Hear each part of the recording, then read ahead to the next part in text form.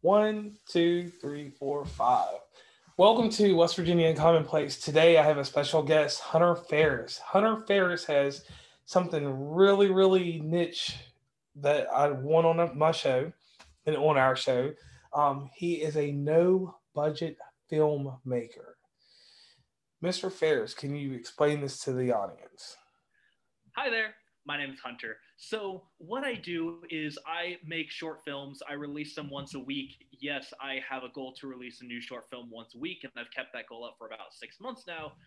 But I also have a goal to not spend money on it because the more money I have to spend, the less stuff I can put out. If I'm spending, say, $1,000 per video, well, I can only do a video about once a month, once every 6 months, maybe. If I'm filming on no budget, then I can put out, as many videos as I can think of and cast and get a crew for and have time for. But then that leads into a lot of new complications. It's honestly, though, it's been great, it's been fun, and it takes the problem solving and collaboration of filmmaking to 11, which is honestly what a lot of filmmakers love about filmmaking, the problem solving and the collaboration. Okay, so what inspired you to start making shorts and movies? Oh gosh. um, so almost all my life I've wanted to be in the film industry in some capacity, and I've wanted to be a professional storyteller in some capacity. And finally, a couple years ago, I realized that I wanted to go be a writer, director, maybe producer. And in the process, probably 18-ish months ago, I said, if I want to do that, I should actually do it instead Okay. of just having it be some pipe dream. So I hired a cast, I hired a crew, I spent about $1,000 to make a 30-second short, and then just kept making shorts. And I realized that I needed to lower the budgets, and um, that's more or less what led me to get into this. Okay, so when you're doing these no budget films, right, or shorts, like how do you figure out like the target or audience that you want to have for whatever you're doing? I have no idea. You have no I'm idea. sorry. I know target audience is important. I have no idea what. Okay, actually, I have one idea what my target audience is, and that's mostly just because of my style, not because of my process. Yes, no budget is my process, but my style is I make movies about movies. Okay. So it might be about a film crew. It might be a very self-aware referential parody like Shrek or Megamind, or it might be something where one of the characters knows they're in a movie like Deadpool, or it might be something where one of the characters is extremely aware of the genre and recognizes what's going on and recognizes the tropes like Scream or Community or something like that. So I guess my material and my story leads to an answer of I make movies specifically geared toward filmmakers, Okay. but That's a little different. that's more of yeah, that's my material, not really my process. So that also doesn't really narrow down like demographics or anything. It doesn't tell me whether I'm targeting men or women, or whether I'm targeting a specific race, or whether I'm targeting a specific age group. I'm just like, hey, if you really like movies enough that you at least want to go make movies, then you'll like my movies.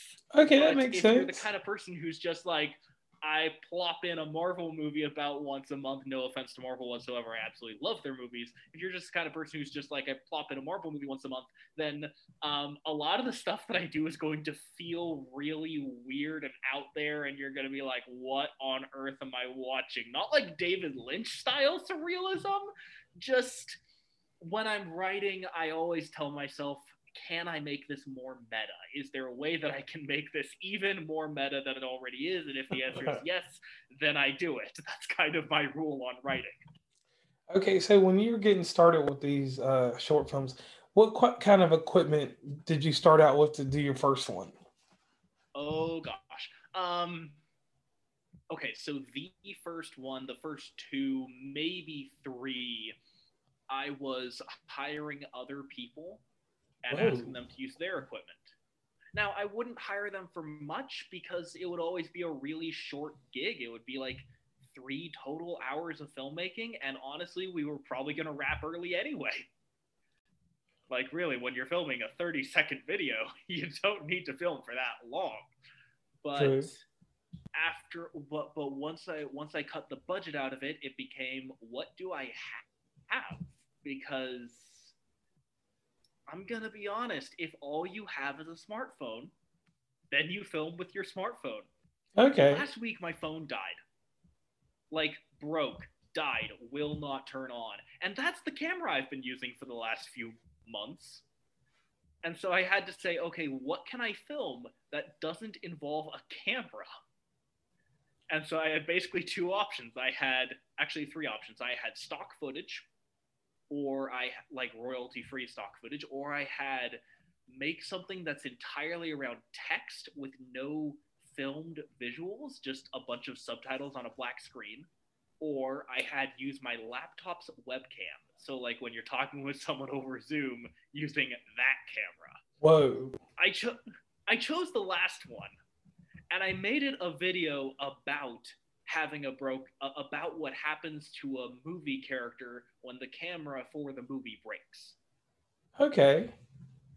Because if I was going to have no budget and I was going to have no camera, I was going to incorporate that lack of camera into the storytelling somehow. I wasn't sure how, but I was going to force it to work. Okay, so I see, like, you put a spin on it. Since the camera broke, you did all that.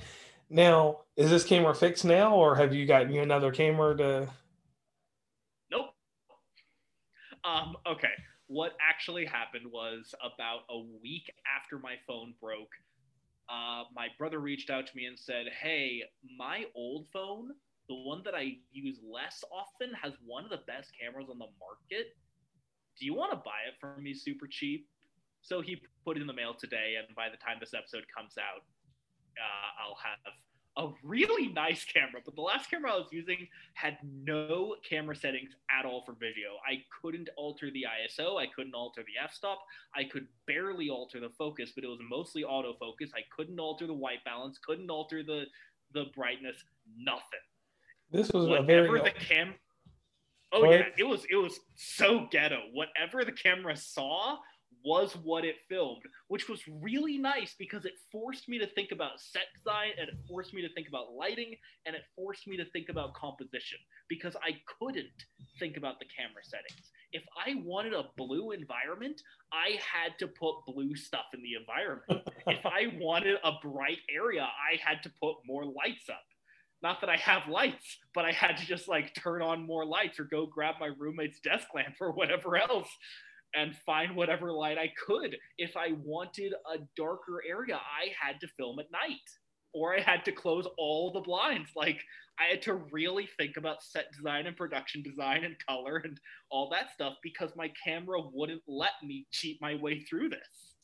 So kind of your camera kind of made you a genius to the fact of all the surroundings around you and how to use them to your advantage, basically, or to the disadvantage of your camera. Oh, I'm not a genius. I'm just a guy who was forced to figure stuff out, because that's what filmmaking is. I mean, when they're making Inception. Sorry about that. No worries. That's what filmmaking is. When they're making Inception, they're going through all this problem-solving stuff and figuring out all this set design stuff. And at one point, they had to invent new materials to make Inception. I'm not kidding. The scene early on when the dream collapses and water shoots into the windows, they had to invent and build a water cannon that nobody else had ever made before.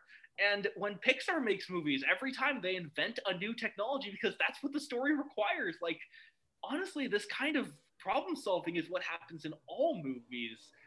I just have to do it with less money than they do. Okay.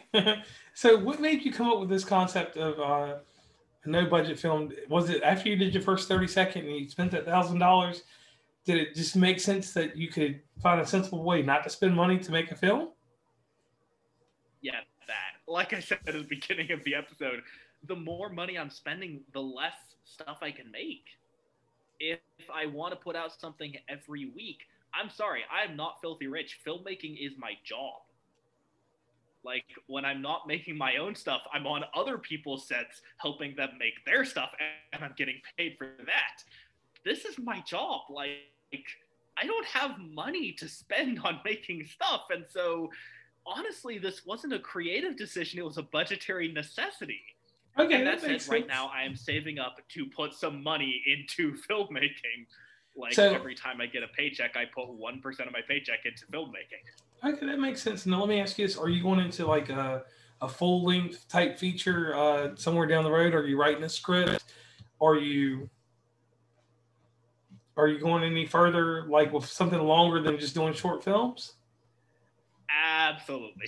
Um, I see this as my film school Okay, because if I'm not going to go to film school, then I need to make enough stuff that I learn how filmmaking works. And I need to learn filmmaking in every possible way outside of school. Well, the reason why I'm doing this film school idea, the reason why I'm doing film school at all, just without going to school or getting a degree, is that eventually I want to go be a writer director in the studio system. So right now I'm researching for my first short, which should be this micro budget feature, one location, six characters, 90 minutes, and I've set up I've run the math on this. We should be able to wrap principal photography in 4 weeks, and we should be able to do 2 weeks of reshoots and then go edit this stuff. And because I'm making no budget stuff and because I'm forcing myself to make stuff where people are helping me out for free, I'm having to say, guys, we're gonna wrap early. We're gonna work quick. We're gonna make this as convenient on you as possible. And in the process, I've learned how to film really, really, really fast, so that once I do make a feature, I can go film in 4 weeks and do 2 weeks of reshoots and call that good. okay, Eventually, way down the road, the dream project, the moonshot, the one that I can't give myself permission for, but I really want to do someday, is I want to go write and direct Marvel's Gwenpool. If you've never okay. heard of Gwenpool, that's okay. It is not a Deadpool thing, but it's this cult classic comic that I absolutely love, and I really want to make the movie of it. It is the epitome of everything that I do. So in your work, do you incorporate certain standards like with cinematography, I'd say like Criterion films? Do you kind of incorporate any of that this early on, or is that something that you'll do later on? I'm sorry. Can you? I'm not sure I understand what you're asking. Can you All right, like rephrase the question? you know what Criterion films are, correct? Oh, Criterion. I'm sorry. I misheard you the first time. Yes. Yes, I do. Yeah, and you know that type of cinematography there. Those are the best of the best when it comes to filming. Are you trying to strive to that goal early on, or are you going to try to do that a little bit later? Dude, I don't care about making cinema. I don't care about making great art. I don't care about making cinema. I care about making movies. I Okay. care about telling the story best, and I care about working with what I have, which is usually like right now, I don't even have a tripod. So I'm like working all handheld um, with a smartphone and just capturing the angles that I feel like will capture the feeling best.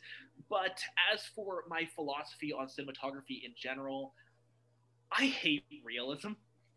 I Oh feel like man. real I know that's a really weird thing for me to say. I just personally feel like realism is never the best way to get your message across. I feel like whatever your message is, there's a way better than realism to do it. Okay. I'm still figuring out if that's completely true because, like, the opening sequence of Saving Private Ryan, the realism does kind of help.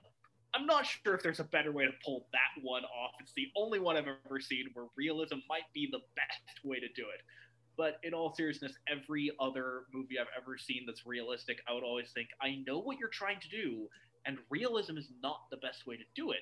The best way to do it, as far as I've seen, is generally, not always, to have exaggerated camera angles, to have some things that represent how the character feels, not what's actually going on, and to have this almost, I'm not even going to say that because that's not even true. I've seen that generally the best way to do it is to get some exaggerated camera angles and some angles that focus on what the character feels rather than what's actually going on.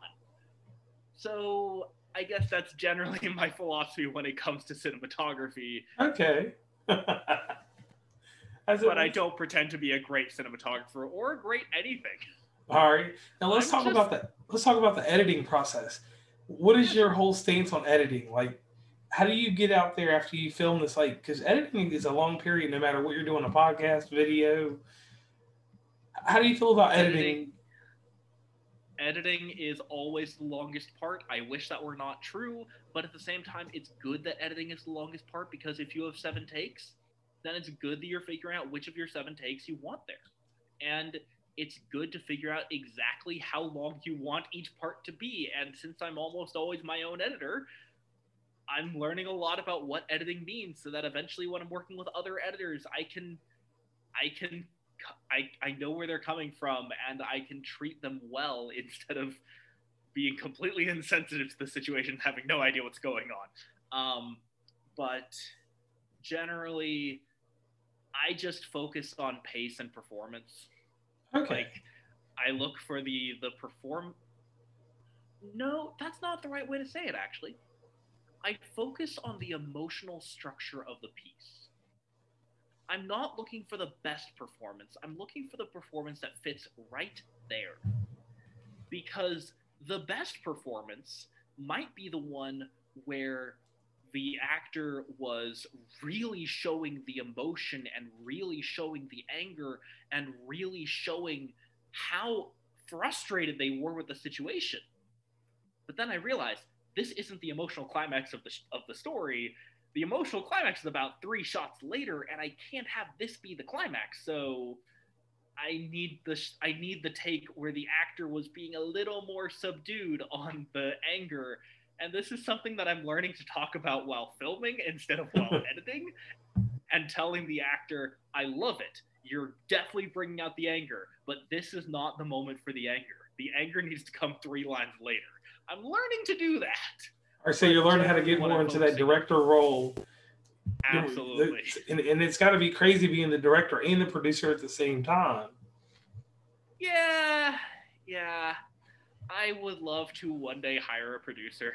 But at the same time, being a director and a producer and a writer and a director of photography / cinematographer / camera operator and a sound recordist and sometimes a composer and sometimes an actor all on the same video really makes me understand what's going on so that later when I'm just the director, I can say, hey, I understand. I know this is how long it takes to get room tone. If you want room tone, you must give them room tone. And if you don't want room tone, you're a bad director. So okay. I feel like it's definitely helping me become a better director. Okay, and something I like to do in these episodes is always do a spin on things real quick. So we're going to spin this bottle around real quick. I want you to help somebody out real quick with this.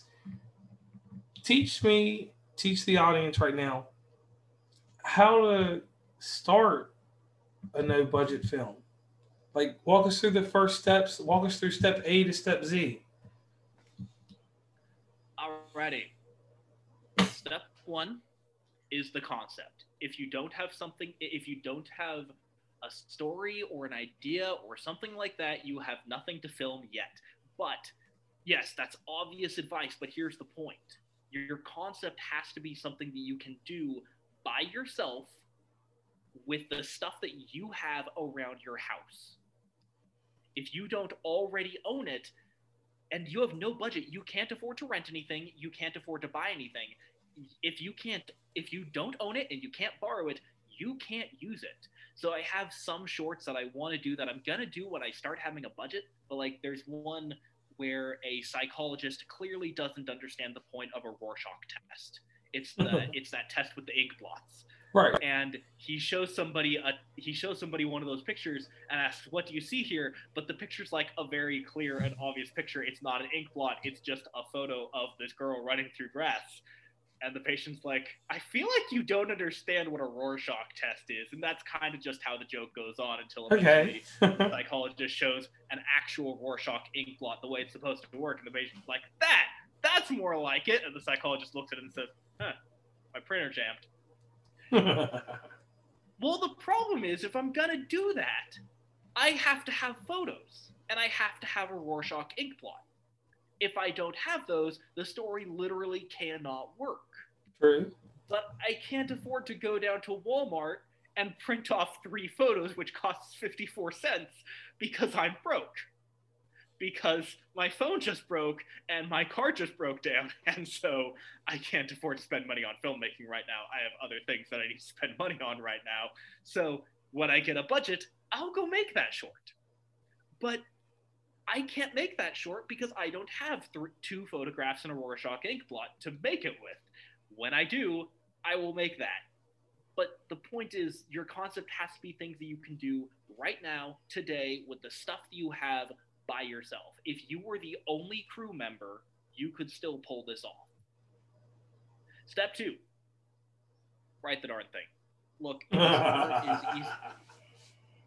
this part's easier than you think it is. Because people forgive you for having no budget.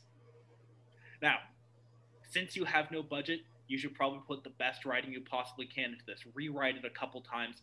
If you're wondering how to get the formatting right, just use Celtx. That's CELTX.com.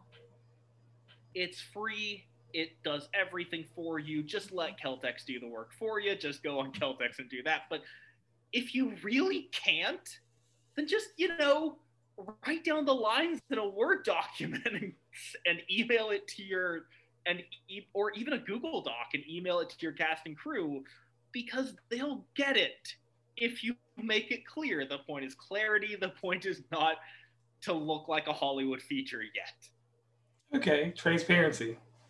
Just keep rewriting, though, because your first draft is never the best version. Honestly, what I wish I could change about my process is to give myself time to rewrite things like 20 different drafts. I would love to only make it when I'm at draft number 20, because I want to just really perfect that writing. That said, dude, it's a 30-second short. How much rewriting do you really need? Speaking of which, sorry, back to concept. Remember, not back to concept yet. Step 3, get people. Unless you really are going to be the only cast member and the only crew member, you need other people. Filmmaking is an inherently collaborative process. The people who say that they are in charge of the people who are, I'm the director and this is the way we're going to do it and I'm in charge and we're going to do it my way, are leaving Hollywood. They are either dead or they're not getting jobs anymore.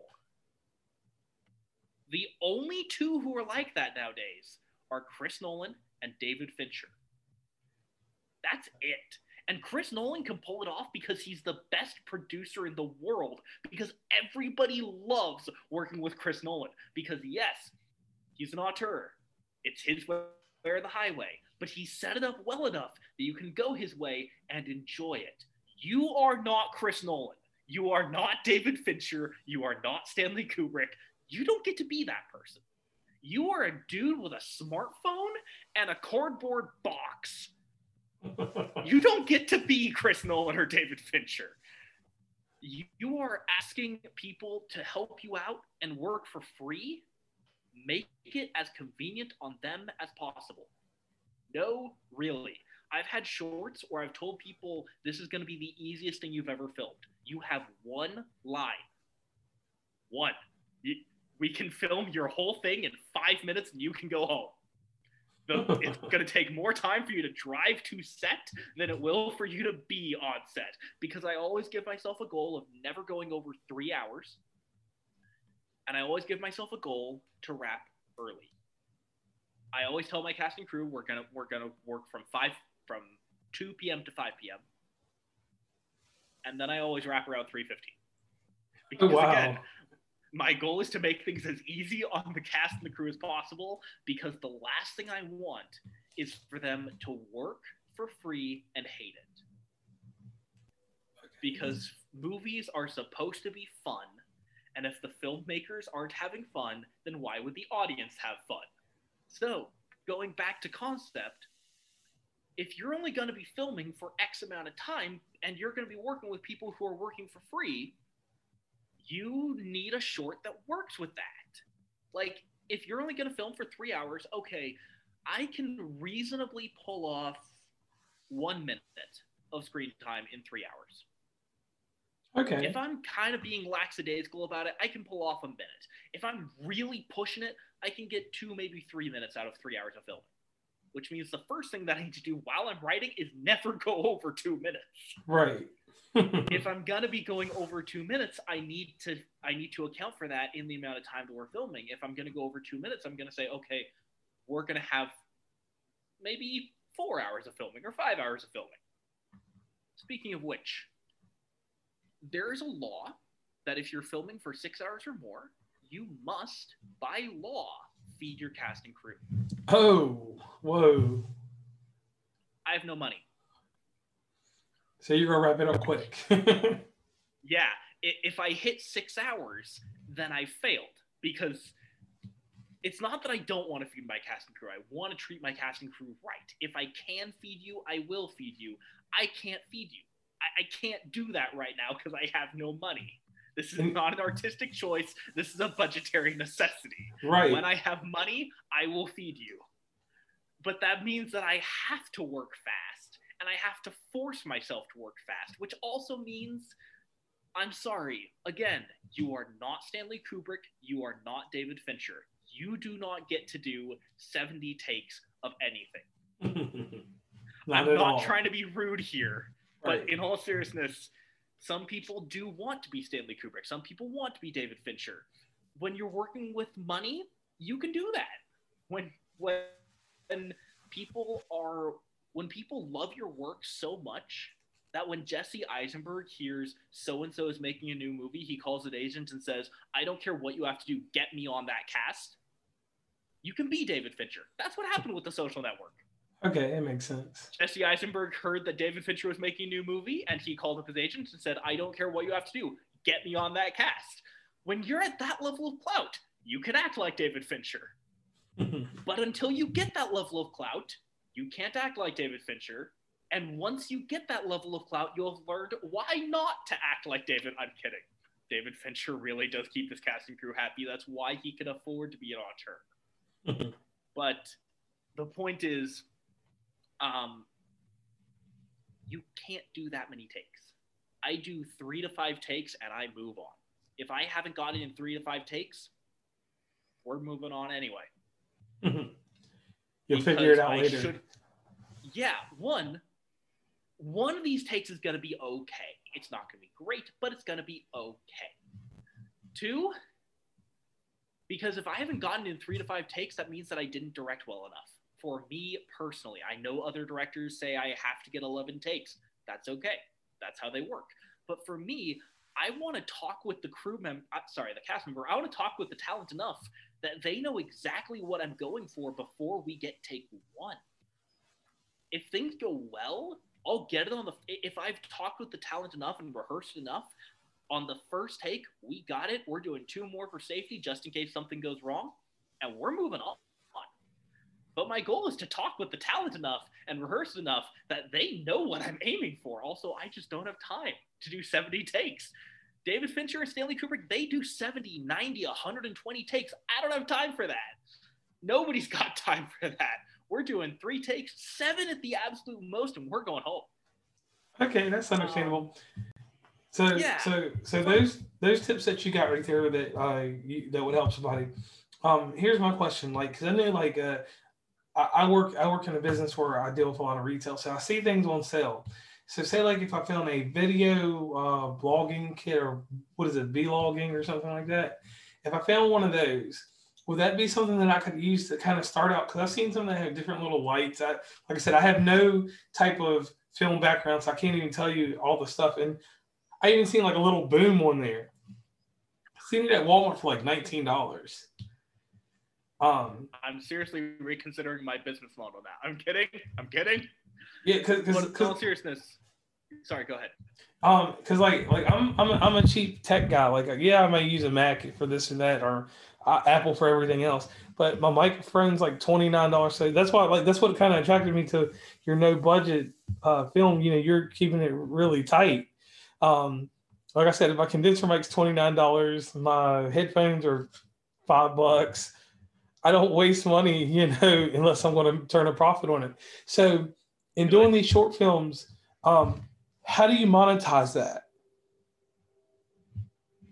I don't. Not yet, or Again, just not yet.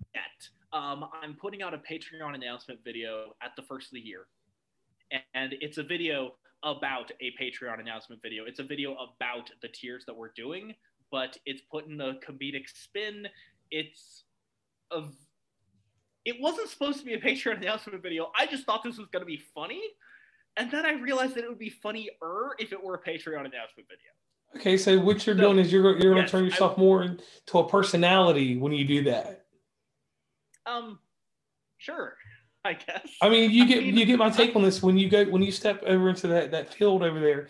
You're doing your job, no budget filmmaking, but you're making yourself an entertainer when you do this, because what you just told me is what something an entertainer would do. So you're going to turn into an entertainer once you do that, correct? I mean, that's what filmmaking is. It's entertainment. Right. I mean, yeah, it can be art, it can be drama, it can be extremely ponderous, important, sometimes pretentious pieces of cinema. I don't do that. I entertain people. And if it's not funny, then I didn't do my job right. I'm not trying to say I'm a clown. I'm not a comedian. I'm not actually funny. I get a lot of people's feedback and I ask, hey, is this funny before I actually go and film it? Anyway, sorry. As for the Patreon thing though, honestly, I'm just gonna do the same stuff. And I'm gonna keep doing it, and I'm gonna say, hey, if you want to give me money, then give me money. But that's about all the monetization I can do right now. Later on, I'm gonna, turn on ads on YouTube.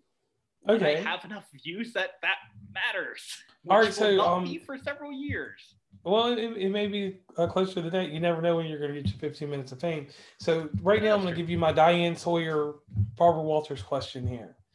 Okay, if I want to see your videos today, where do I go to find them? All right. The social media handle, the name of the wow, I'm just stuttering all over the place. The social media handle, the name of the page, the name of the show is Bueller Studios, like Ferris Bueller.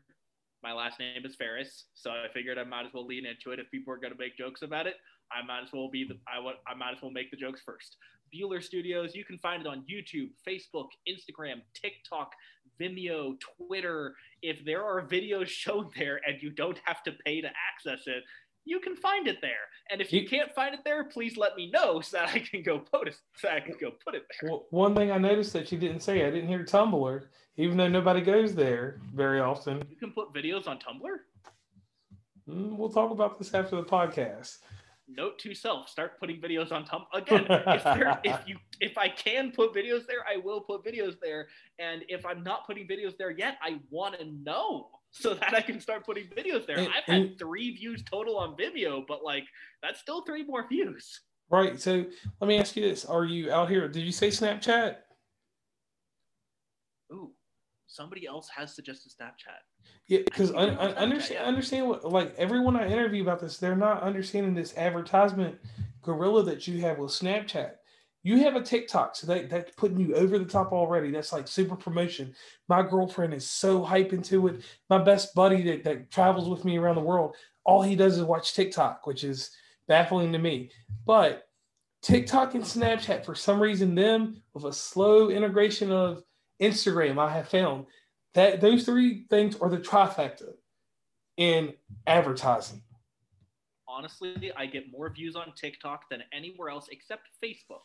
But that's because I spend several hours promoting it every single week on Facebook. Specifically, TikTok, I just upload it and I'm done. And I get 400 to 800 views.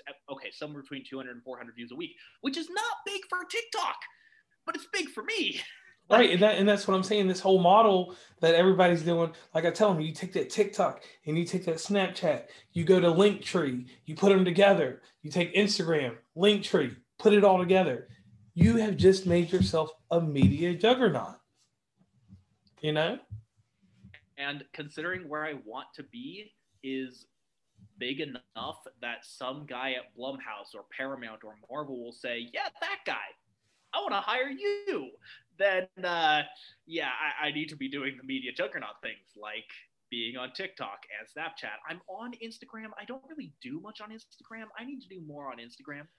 Yeah, turn your page over to a business page and run with it. It gives you good insights and things like that. So we're getting to the middle of the show or almost towards the end, wherever we're in the show figures itself. So I've got to do something with you. It's something I do with every guest on my show. Yeah, sure. Okay. Well, this is really serious. So I need you to get your serious face on. The audience can't see your face, but they can hear your voice. I don't have a serious face. You don't have a serious face? Well, we'll just get one for 2 seconds. I'm kidding. I do have a serious face. But like, all right, so here we go. I'm a filmmaker. I make comedy. I don't have a serious face. I have flippancy. That's all I have. Okay. Anyway. All right, so here's the thing. My audience and I would like to know something about you or a hidden talent that you've never told anyone about. That's hard. Because I tell a lot of people about a lot of things. And it doesn't matter. It doesn't have to be a talent, but just something that no one knows about you. Like, for instance, I have a guy that's been on the show that can do a Rubik's Cube in 30 seconds. He can solve it. It's on YouTube. Ridiculous. He's a rapper. He's in New York City, you know, doing whatever they do in New York City, and he can just take a Rubik's Cube and solve it. Some crazy mind function. I mean, I play piano. I play guitar. I used to teach piano. I play D&D. Yeah, D&D is about the closest that I have to something that I don't that nobody knows. I mean, all my friends know, but like, I go by a different name when I'm DMing. So okay. That's about the closest that I have. I'm sorry. I'm kind of an open book. I don't really have secrets. Well, that's awesome. I mean, as long as you have something, because like everybody has something. Like, for instance, with me, I do not like beets. I will lose a friend. I will lose a wife. I will lose a house over beets. If you have beets, you try to serve me those root vegetables, I will leave your house. I will even put in a rating. I thought you were talking about the headphones by Dr. Dre. No. Like beets that you eat. That makes more sense.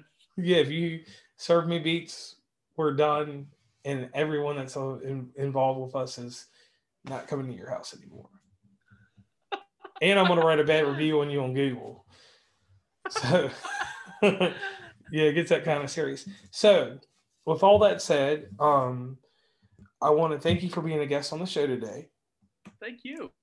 West Virginia Uncommonplace, we always appreciate people with out-the-box ideas, because this is really like, this is a crazy concept. Like, you know, with what you've said today, when this goes on air and people listen to this, it's going to be some kid. Now, I understand you're in Utah, but we're talking about, I'm out here in West Virginia, these cold mountains. There may be some kid with a stolen cell phone that decides that he wants to make a movie now because it's free, you know.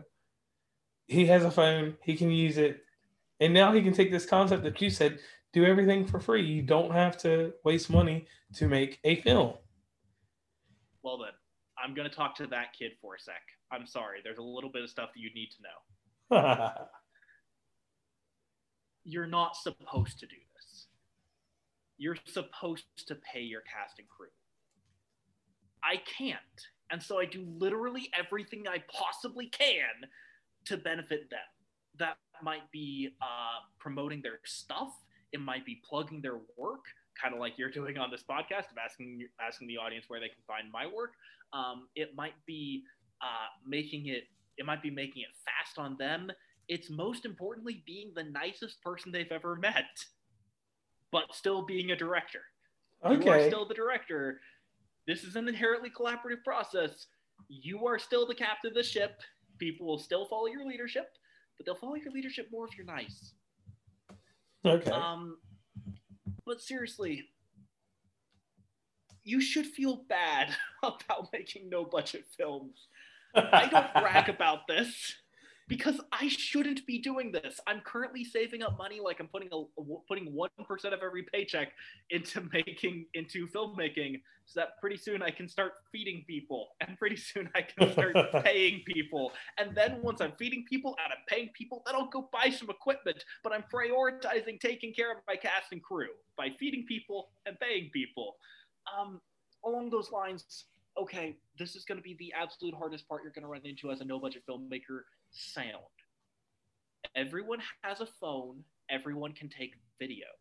Phones, I'm sorry, beginning filmmakers don't get it when it comes to sound. They just don't understand that the further away you are from your microphone, the worse it sounds, no matter how you're doing it. Like, right. I was just like 2 feet away from my microphone, and it automatically sounded like garbage. Make sure you have good sound. That might be recording audio. That might be recording additional dialogue, doing some ADR. In which case, go look up how to do ADR well. Don't throw your actors under the bus with bad ADR. It might be going and looking up D. Darius's video on how to do sound cheap. He has a really good video on how to do sound cheap. But like, if you have to go spend however much it is to go buy a boom kit, that's the first piece of equipment I'm saving up for is sound. Okay. Because my sound sucks. Because I know how to do sound, but most of the ways I know cost money or turn out badly. Take care of your sound. Your sound guy is going to be the last person that you think of when you're on set. That should not be the case. When you're on set, your sound guy is the second most important person there. You figure out who the most important person there, but the second most is the sound guy. Okay. Because if your sound is bad, your movie is bad. Automatically. No one can hear what's going on. No one can tell what's going on. The jokes don't land. The exposition is terrible. Just take care of your sound, and your sound will take care of your movie. So yeah, take care of your cast and crew. Keep them happy. Be nice to them. Do everything you possibly can to help them out with no money. And especially take care of your sound, whether it's your sound guy or whether you are your sound guy. Take care of your sound. Okay. Because the sound is going to be the easiest thing for you to overlook. And if you have bad sound, you have a bad movie. Just don't overlook your sound. Sorry. I don't know if I've beaten that horse dead yet or not. Have I beaten that horse dead yet? Yeah, you've knocked that horse into the ground. Okay, good. And I thank you for reiterating that. And once again, Hunter Farris, I want to thank you for coming on the show. Lastly, is there a shout out to anyone you want to give? Like anybody that's helped you or anybody that's inspired you? Oh, gosh. There have been so many people that have helped so much that I literally could not name every one of them. The one who's coming to mind is that the cinematographer on the biggest production that I did, this was the one where we had to do the most pre-production on cinematography, and his camera was essential and his work was essential. He was literally playing a character in it because the camera was a complete character. Most people say that as an artsy thing. No, I mean that this was a short about a film crew, and the camera guy was one of the characters, and so every single camera angle we had to think from a level of character. Why is the camera guy putting the camera there? Like, seriously, that one was a huge help. His YouTube channel is Alberto Nunes, Nunes, and he's about to do a bunch of videos on cinematography. The other one is my brother was working in film for about 5 years before I started working in film. His name is Benson Farris. By the way, my last name, Farris, is spelled Farris. I don't know why I just said that. Here's the point. Yeah, his work really inspired me to get on other people's sets and really inspired me to start making my own stuff. His work made me feel like filmmaking was a lot more accessible. And he is on Facebook as Benson Farris Film and Media, and he's on Twitter at Go Soundtracks. Okay. All right. So once again, I want to thank you so much for coming on.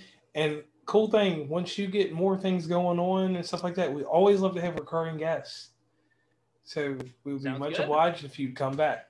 Thank you very I'd be much much. obliged to come back.